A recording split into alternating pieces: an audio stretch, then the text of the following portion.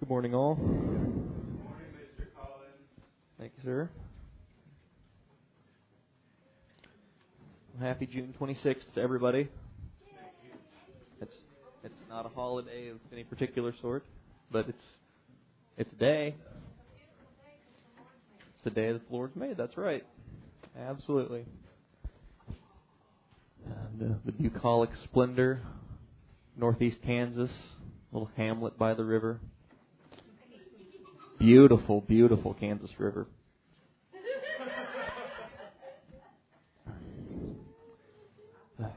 So, I used to go and play with my cousins. They lived in North Lawrence, and I'd go over to their house, and we'd go down by the river, over by the bridge that goes across to North Lawrence, and there would just be all these dead fish floating around in the water, and it was very gross and disconcerting. I really don't want to touch that water. So, bleh. All right. Well, Jesus, we thank you for this place to be. We thank you for this people that you have brought together to this place, this family that you have made, that you're making, Lord, and we appreciate the flexibility and the elasticity that we have as a family, and the fellowship that we have one with another as we journey down this road together. And Lord, we pray that today you would meet every need in this place, God. God, because in this moment, in this place, God, is that meeting of the needy and the fulfiller of needs. And so, Lord, we come to you this morning acknowledging our need for you and asking most humbly that you would indeed fill those needs that we have.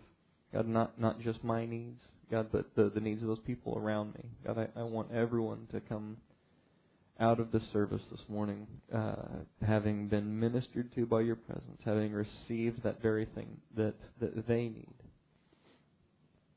And so, Lord, we just pray that you would do those things. God, that you would feed us with your word. God, I bind the flesh, I bind the carnal mind.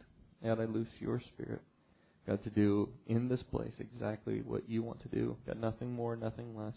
In the name of Jesus we pray. Amen, amen. So, go with me to Jeremiah 17.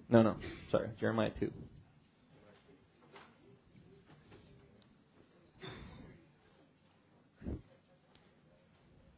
Anybody else get nervous when the preacher says, turn with me to Jeremiah anything? It's like, oh, it's going to be another one of those. It's like, honey, pass me the Tums. Here we go.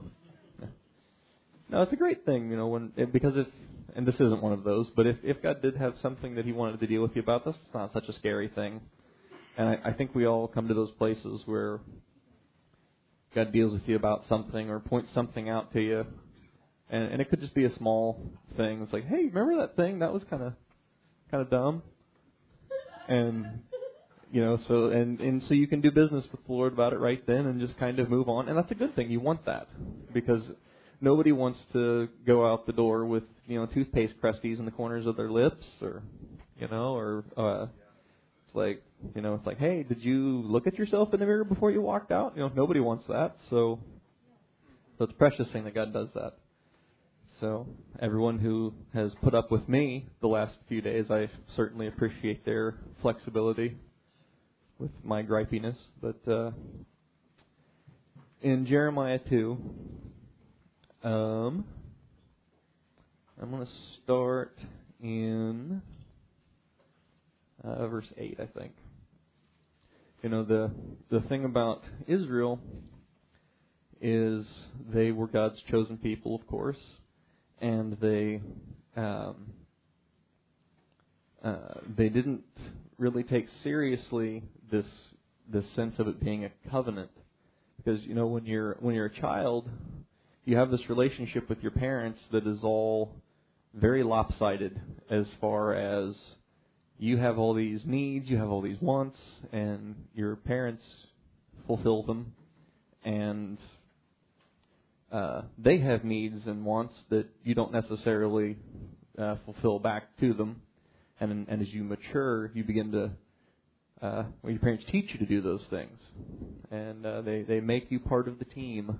And nothing greater than having your parents tell you it's time to go fold the laundry, and you do it without rolling your eyes or grumbling or sighing, or as someone in my family does, going and hiding in the bathroom for 15 minutes and then coming out to help wrap up at the end. Clever. Of course, I've worked construction all these years, and they have those little porta potties at the job sites and stuff, and they are the very bottom of literature, no pun intended.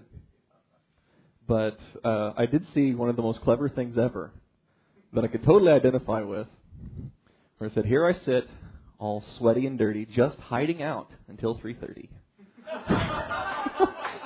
Like, yes, I have done that, and I have worked with people that do that. So, it's a brilliant thing. So, anyway, but Israel always kind of saw their relationship with God as, God loves me, and He takes care of me, and I don't have to do anything. And as a consequence, they kind of went off in left field quite a bit, and ran after all sorts of other gods. And of course, that's what Jeremiah's ministry addresses. And so here in Jeremiah 2, God is kind of laying out this case as He's talking to His people. It's like, here's kind of where you're at. So in 8, he says, the priest said not, where is the Lord? So they lost track of Him. And it says they said not, where is He? They that handle the law knew me not, and that's a disaster. Because when Moses threw down the rod, it became a serpent. And of course, it's easy when you know the Word of God, if you feel so inclined, to beat somebody with it, or to use it out of context or whatever. I mean, I'm sure no one here does that or has ever done that, but I think we know that the Baptists do that. So, but you see, the point is, though, is that sense of they handle the law knowing Him not. And so that's, of course, exactly what Jesus ran into. Because they had the law, and he said the scribes and the Pharisees sit in Moses' seat. So, you could do the things they tell you to do, but don't act like they do. And so there was this sense of the obeying the letter, but not the spirit of the law. So they that handle the law knew me not. The pastors also transgressed against me, and the prophets prophesied by Baal, and they walked after things that do not profit. Wherefore I will plead with you, saith the Lord, and with your children's children will I plead. Pass over the isles of Kittim and see, and send over to Kedar, and consider diligently, and see if there be such a thing. Has a nation changed their gods, which are yet no gods? But my people have changed their glory for that which doesn't profit. That's an interesting thought. Like, all these people that serve all this falsehood, do they switch to the next thing that comes down the pike, or do they hang on to this thing that they started out with? They hang on to that thing that they started with. And it's an interesting thing, because he says here, does anybody change their one false god for another? Like, but my people are changing me out for some falsehood, something that has no profit to it, no power to it. Be astonished, O ye heavens, at this. Be horribly afraid, and be very desolate, saith the Lord. For my people have committed two evils. They have forsaken me, the fountain of living waters, and they've hewed them out broken cisterns that can hold no water. So, I think everybody is familiar with that verse. And, I never really thought much about it, about what it even really meant. Because, you go to the faucet, you turn it on, there's water. We don't really have to think much about where does our water come from and all that kind of stuff. But he's talking about more than just water here. And because he says that they've forsaken God as that fountain of living water. The thing about water is it's essential for life. You have to have water. And if you heat it up to 205 degrees and pass it through some coarsely ground coffee beans and let it steep in there for a while, then you have really got something. But water, you've got to have water. You know, Mike and I were looking with chagrin at our schedule as it had nothing but outsides for like 3 weeks in a row, and then looking at the Weather Channel, like, long range forecast, really hot. Oh, okay, great. And we were working on this new construction house that I guess he didn't think it was important for painters to have water. I guess he didn't think the sheetrock guys needed water. I don't know. The tile guys. Nobody. All these people that need water, all these trades that need water. There's no water at the house. And yet he's driving everybody along with his whip. And so we brought some water with us to the house, but not very much. And it was really hot. And there's no shade at a new house because there are no trees. And by the end of the day, we're getting goosebumps and kind of stumbling around the yard like, oh God. And so I'm thinking about water. It's like, give me some water. And one of the guys that was working inside the house offered me a Coke, and I was like, thank you, but no. And but you have to have water. And so God, He talks about Himself that way because, of course, He talks about the water being the Word, and He is that Word. And so then He is essential for life. And if you get out away from Him, I was thinking that day when we were outside, and it was particularly hot, no shade, thinking about how we always talk about that song, Under the Cloud. And it's like, wherever the cloud goes, you're not going to survive long outside of that. This cloud passed over the sun for about 5 minutes, and it was noticeably cooler. And I just kind of, this is great. And I was just kind of humming that song to myself. It's like, wow, under the cloud. It's like, can we just keep the cloud there for the rest of the day?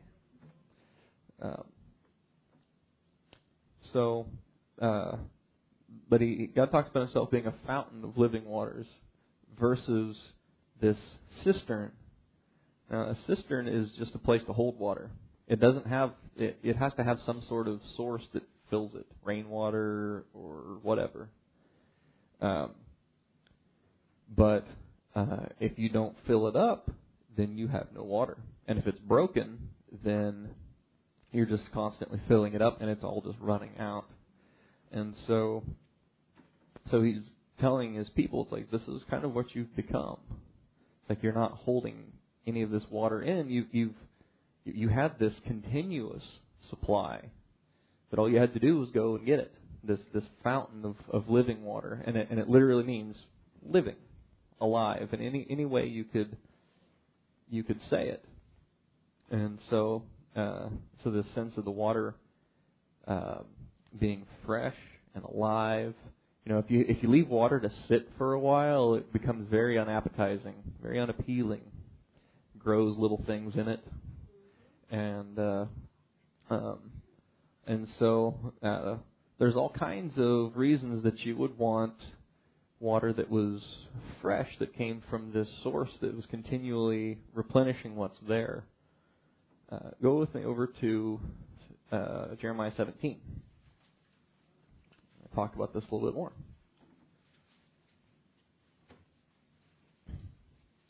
And you guys are all familiar with this, I'm sure. I'll start in 5.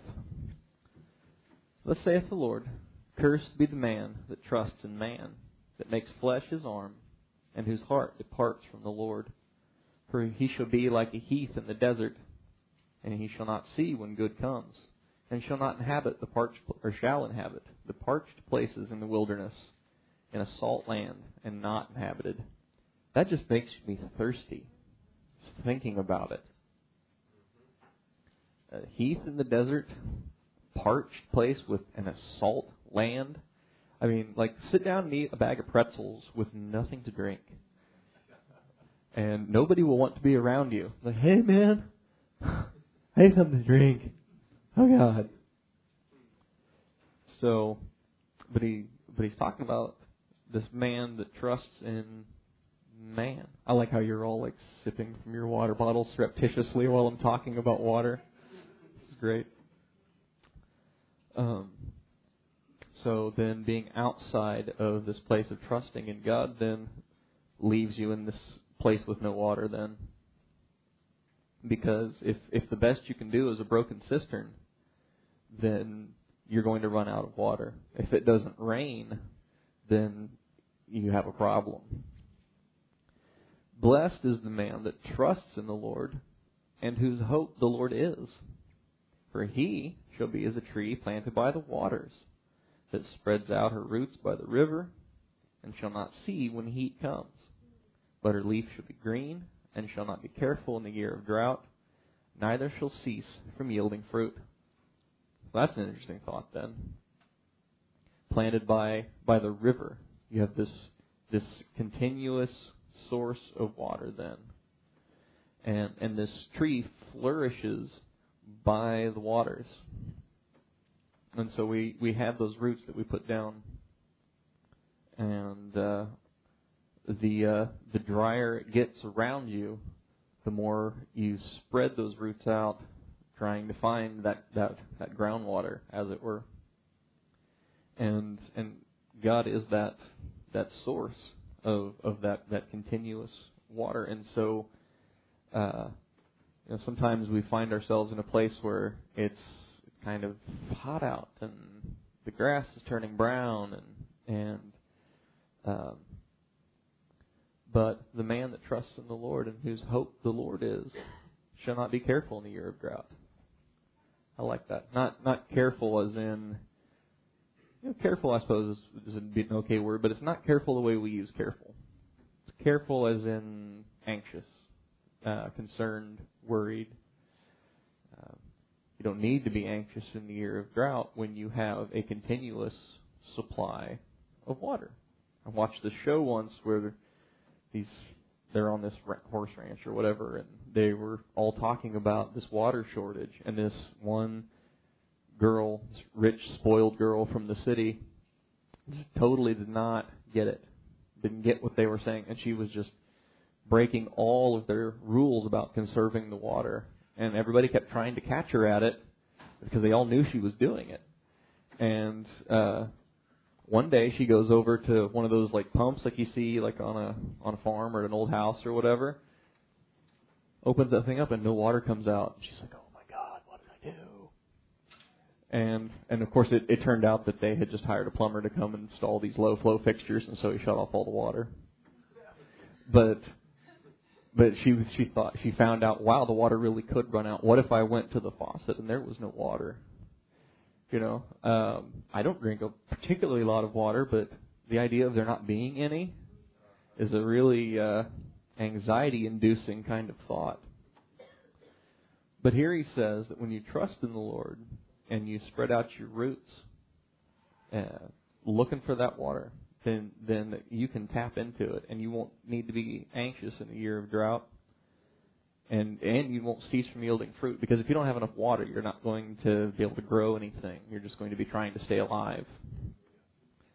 But here he's talking about something more than that, more than just simply surviving. How many of us find ourselves just trying to escape from one Sunday to the next, just kind of hoping that I can you drive away with the big water tank in the back of your truck and it's dripping. And you're thinking, I hope this lasts me till next Sunday. So you're in here on Wednesday night pouring some more water in it. But the great thing is you can get that water on Tuesday. You can get that water on Monday. It doesn't matter what day of the week it is. And it's a blessing to get to come here and get that refreshing. This morning, I kind of felt like a big horrible bag of filth, and I was like so excited to come to church, thinking I wish I didn't have to preach in front of everybody. I wish I could have somebody preach at me. But the thing is, is it's not about all those things. It's about this fountain of living waters, and it always being there. But our society has conditioned us to think in different ways than some of the ways that they were thinking when they wrote these things. Because when Jeremiah was writing these things down, you didn't go to the faucet and just turn it on. You went down. You went to the spring, or a well, but it had some sort of source that just continually filled it up. But you still had to go down there where it was at, and you still had to put your bucket in, or whatever, and you had to draw some out and then take it back to your house. And people still live like that. Not so much in our country, but people live like that. And so then it's not just this passive, well, I'm just going to sit in the closet and hope somebody brings me a glass of water. It's like I'm going to go to my closet and get some water. So he says, the heart is deceitful above all things and desperately wicked. Who could know it? And see there, I like how he puts that in after talking about trusting in man versus trusting in the Lord, because you can't even necessarily trust your own heart. It's like, you see all those things out there on TV. It's like, oh, follow your heart and everything like that. It's like, yeah, not so much. It's like, because I don't know about you, but my heart is deceitful and desperately wicked. And I, the Lord, search the heart, and I try the reins, even to give to every man according to his ways and according to the fruit of his doings. So that's good. He gets in there and sees what's in there, and he lets you know about it. Because, when you take your car to the mechanic, you want him to tell you what he found. And it's like, yeah, your car's messed up. See you later. I wanted you to tell me what was the matter with it and hopefully fix it. And that's what God does is he'll talk to you about those things and you can get it fixed. As a partridge sits on eggs and hatches them not, so he that gets riches not by right shall leave them in the midst of his days, and at the end shall be a fool. A glorious high throne from the beginning is the place of our sanctuary. O Lord, the hope of Israel, all that forsake thee shall be ashamed, and they that depart from me shall be written in the earth, because they have forsaken the Lord, the fountain of living waters. So here he's talking again, bringing back that sense of my people have walked away from this fountain of living waters, and they've got these broken cisterns, and so they're just drying out. Go with me to John 4. I've been here 20 years, and it's funny how you hear things and you just kind of roll with it. You get used to hearing it, and you think, okay, yeah. You just sort of take it for granted without ever asking, well, why is that? I'm not a ask a lot of questions type of person. I'm kind of the nod along type, and then just sort of jump in there and try and figure it out as I go. And hope that somebody else around me was paying better attention than me. Stop it, Mike. And but I got to thinking about this. You all know what John 4 is about, and I got to thinking about this woman of Samaria. And I got to thinking, it's like I've always heard about the Samaritans being these like half Jewish people, and I thought, well, where did they come from? It's like where how did they get to this place where the Jews have no dealing with these Samaritans? So I did a little research, and of course, the kingdoms split a few generations after David, and Jeroboam. He had this capital that he made for the northern kingdom, for Israel. It was in Samaria, and he came up with an alternative center of worship. And he told the people, you don't want to go to Jerusalem. It's too far. You don't need to go to Jerusalem. Because he thought if they go up there to worship God, then they might be turned back to the kings of Judah, and then I'll lose them. And so he said, you don't need to go up there. I've got this for you. And so he had this counterfeit religion. It looked like God's religion, but it was not God's religion. we were playing this game last night, Trivial Pursuit, and I can think of few pursuits more trivial. But no, actually I had a good time. I really did. But I got stuck with this question. It's like, which one of these three is not one of the 7 deadly sins? And I don't know anything about the Catholic Church hardly, and I was like, so I'm thinking these 6 things does the Lord hate, and 7th is abomination to Him. I'm listening to this multiple choice, this list of these 3 things. Which one of these does not belong in that list? I'm like, they're all in there. Like, what am I supposed to do with that? They're all in there. Like, what, they need like a pass. Like, give me next question. No. So anyway, so I just threw one out, and person reading me the question is like, no, sorry, that's wrong. I said, what? Are you? You know, but it's like so. But they had this religion that is, it's not God's religion. It looks like it a little bit, sort of, vaguely, kind of, almost, maybe. The world doesn't know the difference. You know, the world lumps the Protestant church and the Catholic church all together as Christian, and they're really not.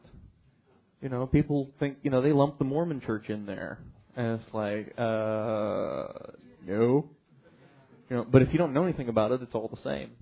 You know, you go to the auto parts store, and you tell them you need some part for your car, and they ask you what year is it. You tell them all this stuff, and then the guy in the green shirt behind the counter always tells you, okay, I have this one for this much, I have this one for this much, and I have this one for this much. And it's like, here's what I heard. This one's the most expensive, and this one's not. Which one do you want? I don't know. I don't know anything about it. Tell me a little bit about this. So if you don't know any better, then one thing is as good as another. And so this Jeroboam starting this alternative to Jerusalem is the beginning of this Israel becoming this heath in the desert, this parched wilderness with their broken cisterns that have no water in them, because they weren't going where the water was. Like in Judah, they had the water. They had the place that God had prescribed to come and have fellowship with Him and get that living water. And so by the time you get it gets even worse than that, because then a few hundred years down the road, Israel is conquered by Assyria, not Judah, but Israel. And he deports some of their people, and then he moves his people in, and of course some of the Israelites are still there, and so then you have this mingling of all these Assyrian people and the Jews, these Israelites, and so now you have this mixture, and it's tough, you know, when you meet somebody that's really a really nice person. But then you find out they're a Muslim, or then you find out that they're this or that, and it's like, oh. It's like, but he seems so nice. Maybe it's not all that bad, or, you know, maybe there's moderate Islam and all that, you know. And you hear that all over the place in the news. I think, I haven't read the news in a long time. I had to just stop. But I got tired of making myself angry day after day, reading the news. And for the last month or so, I have not had time for something like sitting still that long. But should be moving into my house next weekend, so praise God for that. Will no longer be a pilgrim, I hope. Well, I suppose that's true. But it's nice to kind of have a semi-permanent tent somewhere that, my stuff is all there instead of stacked up neatly in a garage. Nothing like straddling this house and this house, and some of my stuff is over there, and no. But so then you have this mixture of this culture of Israel that was created by the religion of God that they received from Moses. But now it's mixed up with all this Assyrian stuff. And so that goes right back to what he said in Jeremiah, where he said that the priest didn't ask, where is the Lord? They lost track of him, and one thing seemed as good as the next. And so they had church. They had religious observance aplenty, but they had no water. And so you could see, as you read through Kings and Samuel and Kings, it just goes downhill. And Israel becomes more and more and more dry. You go from this green tree, this people planted by the river with this continuous source under David and Solomon, to they're just drying out and dying. We had a tree at our house in Baldwin that it didn't dry out, but it had these little bugs, those bugs that come in a little bag. And who would buy those? But they just sort of show up on your trees, and they just proliferate, and you can't hardly keep ahead of them. And before long, this tree just turned brown. It's an evergreen tree, and it turned brown. And all the stuff started falling off of it, and it died. And so it's an interesting thing to just watch this tree shrivel up and die, because a tree seems so hardy. And, they drop sticks in your yard and tear up your lawnmower and all stuff, but they still seem so, they're in good shape. If you live in an older neighborhood, the sidewalks are made of brick, and they all do this because there's roots all like pushing on these bricks. And so to think of something with that much intrinsic strength that it could just shrivel up and die is quite the cautionary tale. And so that departing from the fountain of living waters then and having this broken cistern is certainly not an ideal thing at all. Because if you have this fountain with you and you take it wherever you go, then you don't need the cistern. But when you stay nice and hydrated, you can go for a little while without a drink. And that's an important thing to consider spiritually. It's like, am I staying hydrated enough that I don't? I'm not constantly running back to this fountain because I can't deal with anything that comes my way. Oh man, I had to go pray. And as we should take everything to the Lord, but that sense of being able to contain enough of that living water to get you down the road a ways is very important. So here in John 4, we have this Jesus meeting this woman of Samaria, and you can begin to see where this enmity between the Jews and the Samaritans began. There became this very definite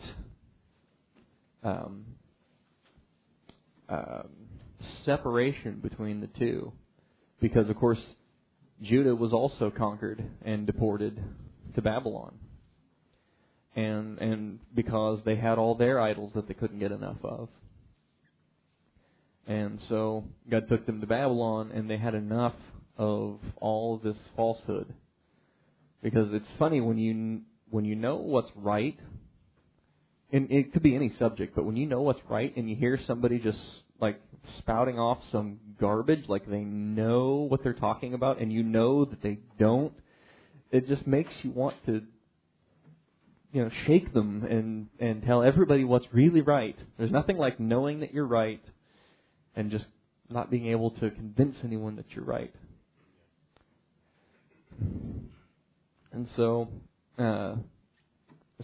then they both Israel and Judah went through this deportation, this being conquered, and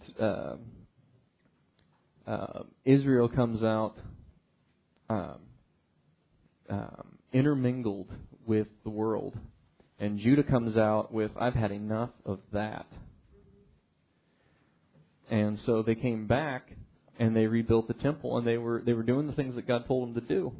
But the heart is desperately wicked, deceitful above all things, and they trusted in man and not in the Lord, and so by the time they came down to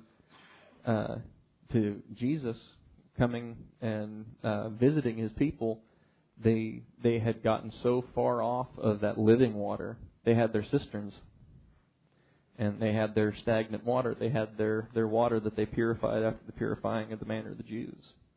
And so they weren't interested in his living water.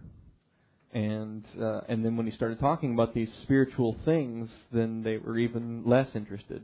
You know, when somebody starts talking about something you don't understand, your eyes just sort of glaze over.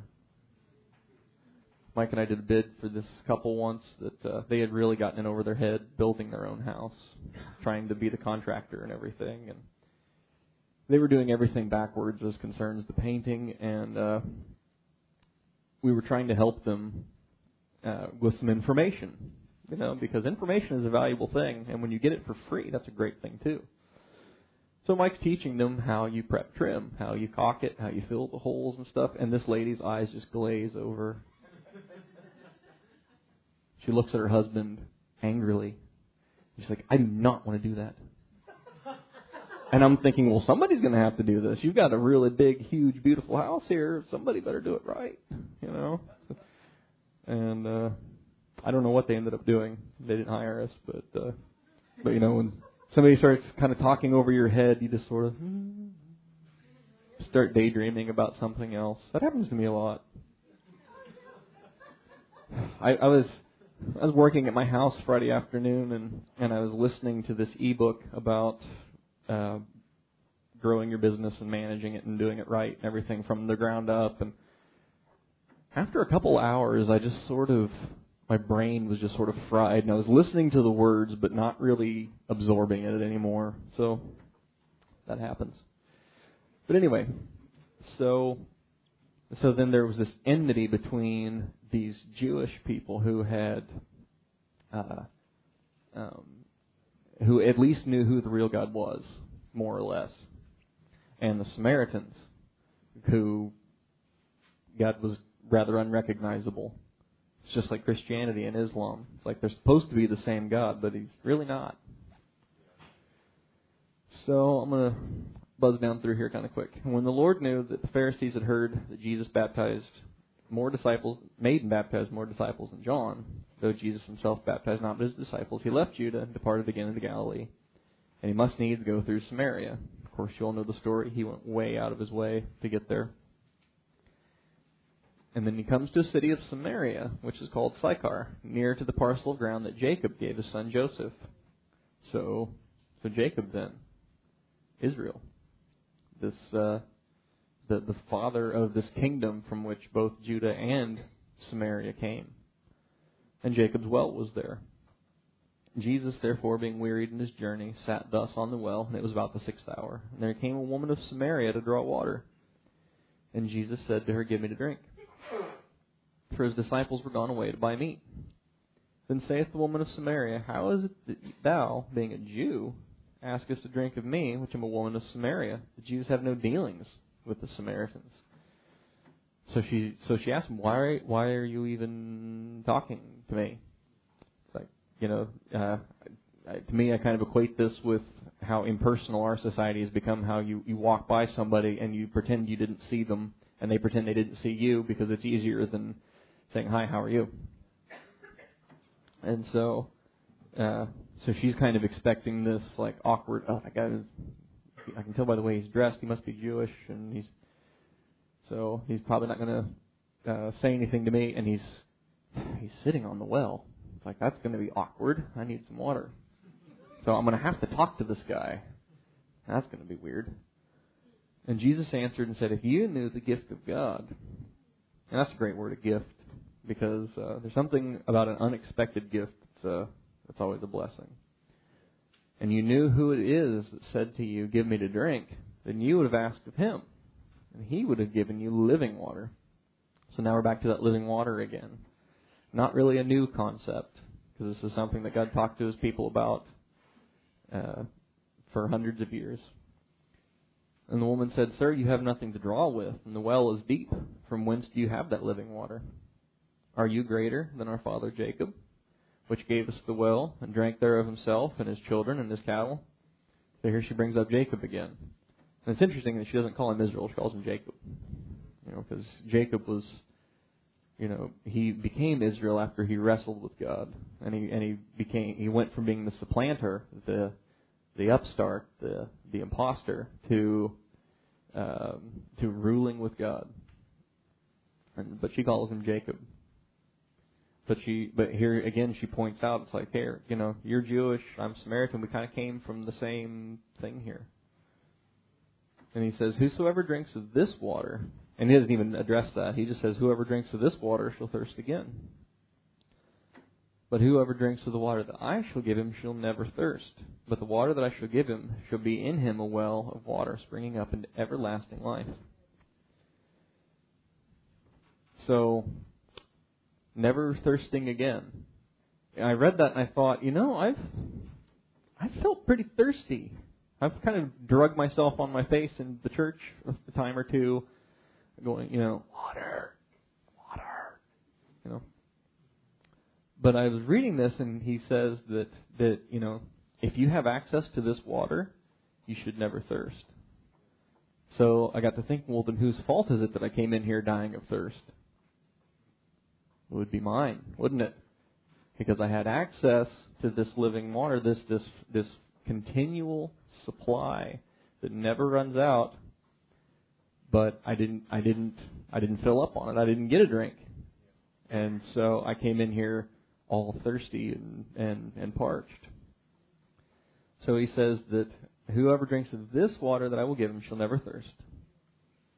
But the water that I shall give him shall be in him a well of water springing up into everlasting life. And I like that word, springing up. I looked that up. And the only other place this word appears is in the book of Acts.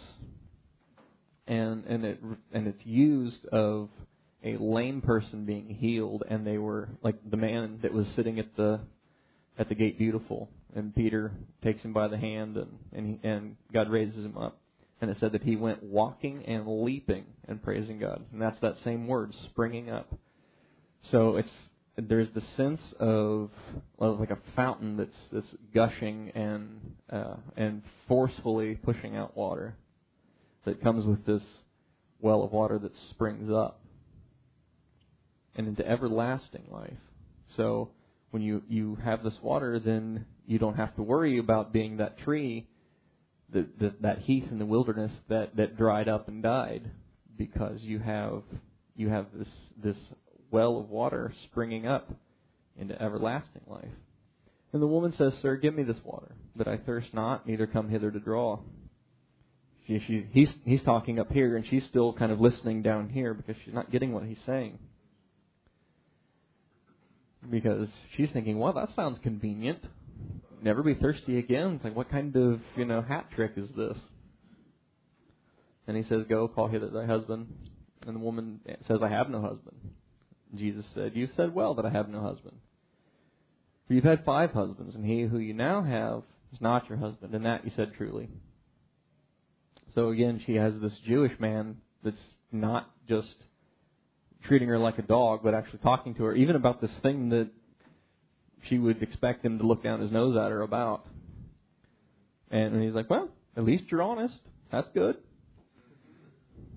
And the woman said, Sir, I perceive that you're a prophet. So she's like, okay, so you know what you're talking about then. So she immediately goes into, of course, you guys all know, it's like, well, where do I go to church? And learning a little bit about the difference between the Jews and about the Samaritans made this make a lot more sense to me. Our fathers worshipped in this mountain. And you say that Jerusalem is the place where men ought to worship, because that is indeed where God put the temple. And he says, the hour comes. He said, Woman, believe me, the hour comes when you should neither in this mountain nor at Jerusalem worship the Father. So neither. You worship you know not what, because the Samaritans had mixed God in with everything else that the Assyrians had. He said, you worship you know not what. We know what we worship, for salvation is of the Jews. So they at least knew who God was. But the hour comes, and now is, when the true worshipers shall worship the Father in spirit and in truth, for the Father seeks such to worship Him. God is a spirit, and they that worship Him must worship Him in spirit and in truth. So He's like, here I'm talking to you about water, but I'm not talking to you about the water that's down in the well. I'm talking to you about a spiritual thing. Talking about how you can have life more abundant on the inside. You're still going to be down here on Tuesday drawing more water, but because your flesh will require it of you. But on the inside of you, you're going to have something different. And that's what I'm talking to you about. I'm talking about this well of water springing up into everlasting life. So, I don't know. I kind of picture her eyes glazing over here because he's saying these things that she doesn't really get. And then she says something that doesn't really seem to be like the next most obvious thing to say. She's like, well, I know that when Messiah comes, which is called Christ, when He's come, He'll tell us all things. It's like, okay, why would you say that? Like, we're talking about the water thing still, right? And the Spirit thing, and she's like, well, I know that one day the Messiah will come and all this stuff will be plain. And He says, I that speak unto thee am He. And upon this came His disciples, and they marveled that He talked with the woman, because, for one thing, she was a woman. Two, she was a Samaritan, and there was no one else around. It just seemed sort of all kinds of not proper that Jesus would be standing there talking to her, especially with the funny look she seemed to be giving Him. And so, yet no man said, what seekest thou, or why talkest thou with her? Isn't it great when somebody kind of you're having a serious conversation with someone, and someone else just sort of stumbles in, and then you just kind of stay back and don't say anything. It's like, oh, this is a serious moment. This is probably not a good time to ask them where the water balloons are. So we are working on that intensively at my house. Like, if there are words coming out of my mouth, there should be no words coming out of your mouth. And vice versa. I don't know, when I grew up, it's like, I grew up just like the only kid around a whole bunch of adults. And so I just learned to wait my turn. And of course, everybody in my family talks over everybody. So if I really wanted to say something, I was really going to have to wait for just the right moment. And, like, I had to be a crack shot if anybody was going to hear me. I mean, I can be saying I can be talking directly to my mother, and she'll hear something else, some other conversation going on, and she'll just completely turn away from me and like say something, interrupt that conversation. So I usually trail off with, and I'm having an affair with an alien. She's having my baby. We'll send pictures, and she never catches it because she's not listening. So I don't know, but anyway. So these disciples have this moment of brilliance where they come upon this and they just kind of hang back and watch. You ever, sometimes you just kind of walk and you're like, oh, there's something serious going on, so I'm just going to just back away. Okay. And so they said, no one said, what seekest thou, or why talkest thou with her? And the woman left her water pot and went away into the city. So I think that's an interesting thing. After she's talked to Jesus about this well of water springing up in everlasting life, she leaves her water pot at the well. Like, okay, so maybe I don't need this so much anymore because I've found this source of living water. And of course, you all know how the story goes, and how all these people know her, and so they think, wow, there must be something to this. And then they go out and they hear Him themselves and believe on Him. These Samaritans believing on Jesus because they and it's interesting because it seems like they're more apt to hear Him than a lot of the Jewish people. So that's a funny thing. But living water then, in the sense of having it with you everywhere you go, being able to stay hydrated and have access to this water all the time. So, But I thought that was very instructive when he says that if you have this water, you'll never thirst again. Because I thought, wow, I've been thirsty a lot. That doesn't make sense to me. And as I said, like, well, then if you have access to all this water, if the kitchen sink is right over there and you're dying of thirst, are your legs broke? Go get some water. And so we all have that access and that opportunity. And what a blessing that is. So Jesus, we thank you for your word to us. We thank you for that living water. And God, we want to receive it. We want to receive that access and by faith, knowing that at any time we need a drink from you, Lord, we can come get it. Now, David longed for a drink from the well of Bethlehem because he was looking for a word from you. And so certainly we have those times where you're quiet. But Lord, the sense of relationship and the faithfulness that you have towards us, God, lets us know that we're not going to just dry up and blow away. And God, we thank you for your faithfulness to us. We thank you for that water. God, and today I just pray that not only would you give us that water, but that you would feed us with that bread from heaven, God, as only you can do. In your name we pray. Amen and amen. All right.